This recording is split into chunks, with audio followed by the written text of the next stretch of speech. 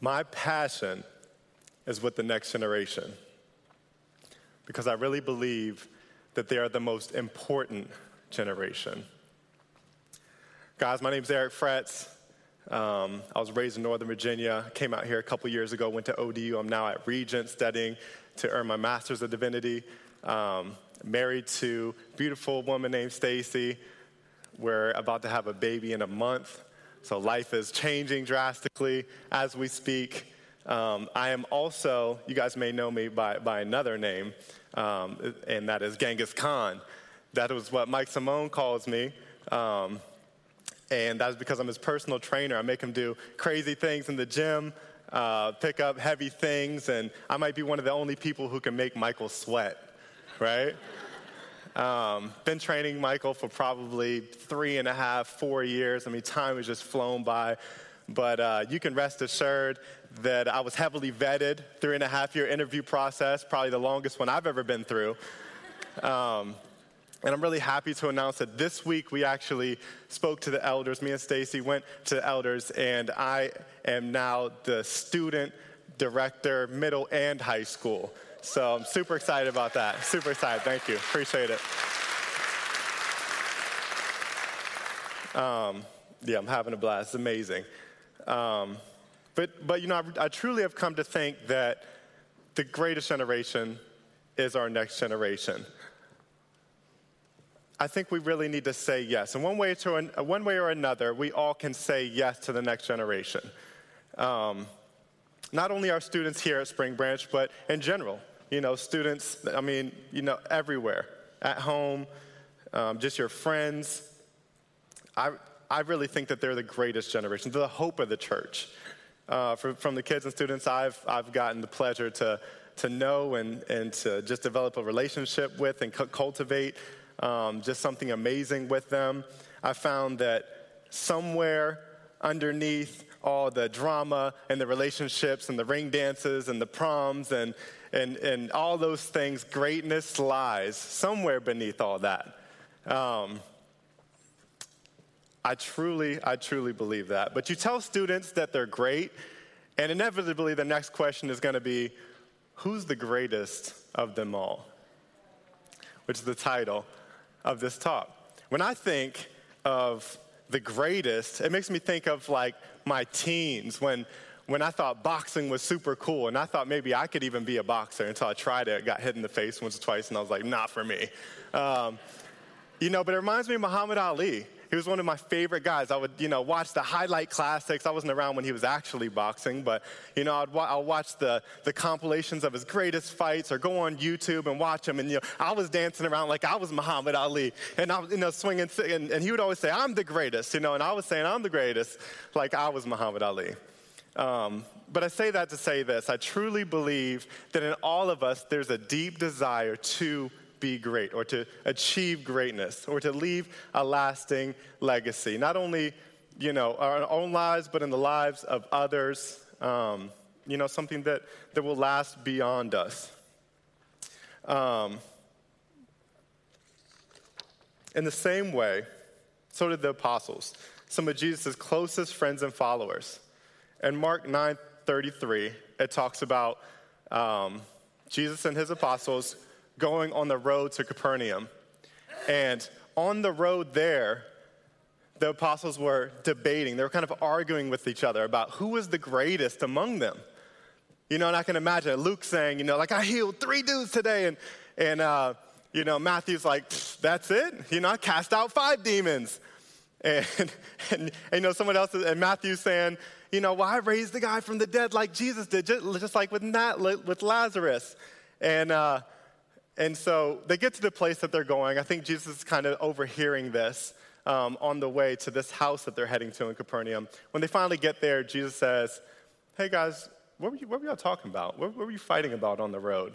And they didn't want to talk about it. They kind of stayed silent.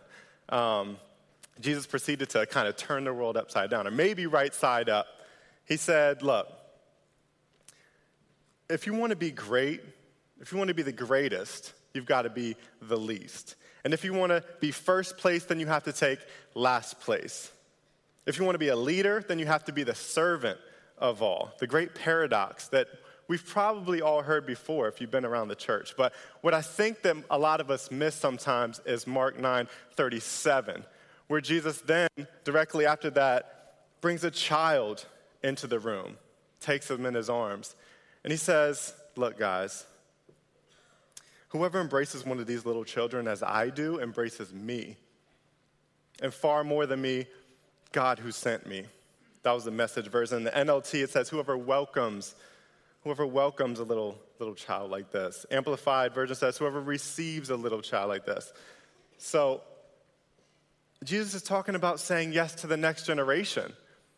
He diverts their attention from their own gifts and their own skills and what they think is true greatness, and he points to a little child.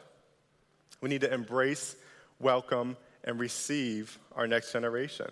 Maybe he was talking about true greatness in the sense of leaving a lasting legacy through leaving an impact, leaving an indent, leaving your experience and your wisdom and everything that you've gone through, all the blessings that you've received, everything that you've gotten in life, sharing that with the next generation and how that really builds their faith more so than a lot of things that we can do or say.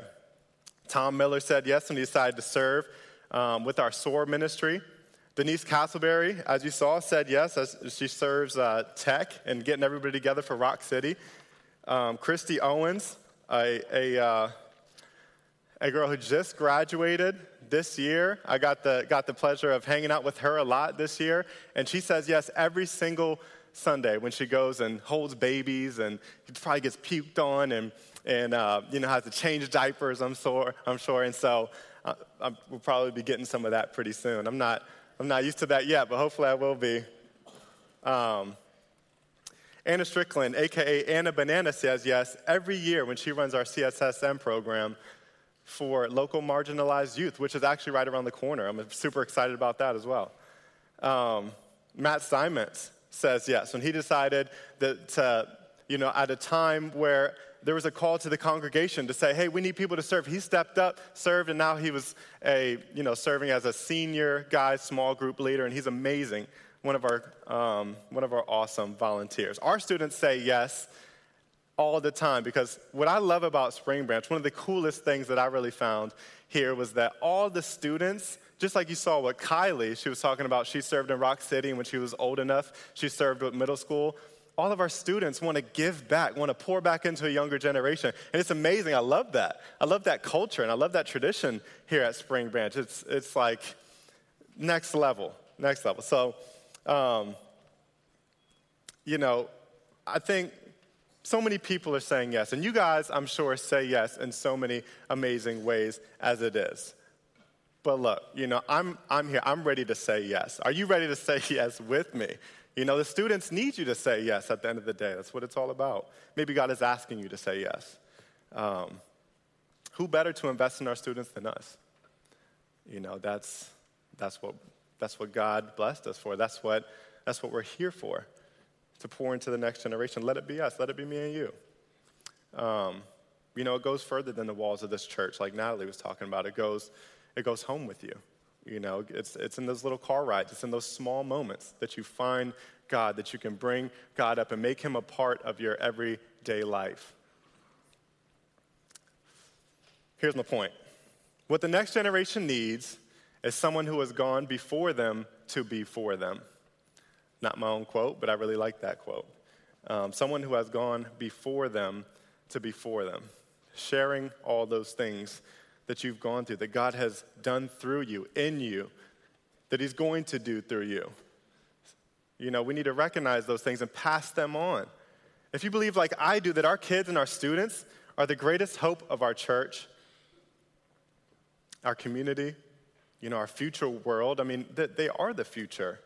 If you want to see this church rise up, grow, thrive, and be greatest, and great in the kingdom, then we need to say yes to our students. By doing so, we say yes to Jesus. We allow them to realize that they are known by God and that they can know God. We not only say yes to Jesus, but when we embrace and we welcome and receive our kids, we honor our Father in heaven. My passion is with the next generation. because I believe that they are the greatest generation. Thank you.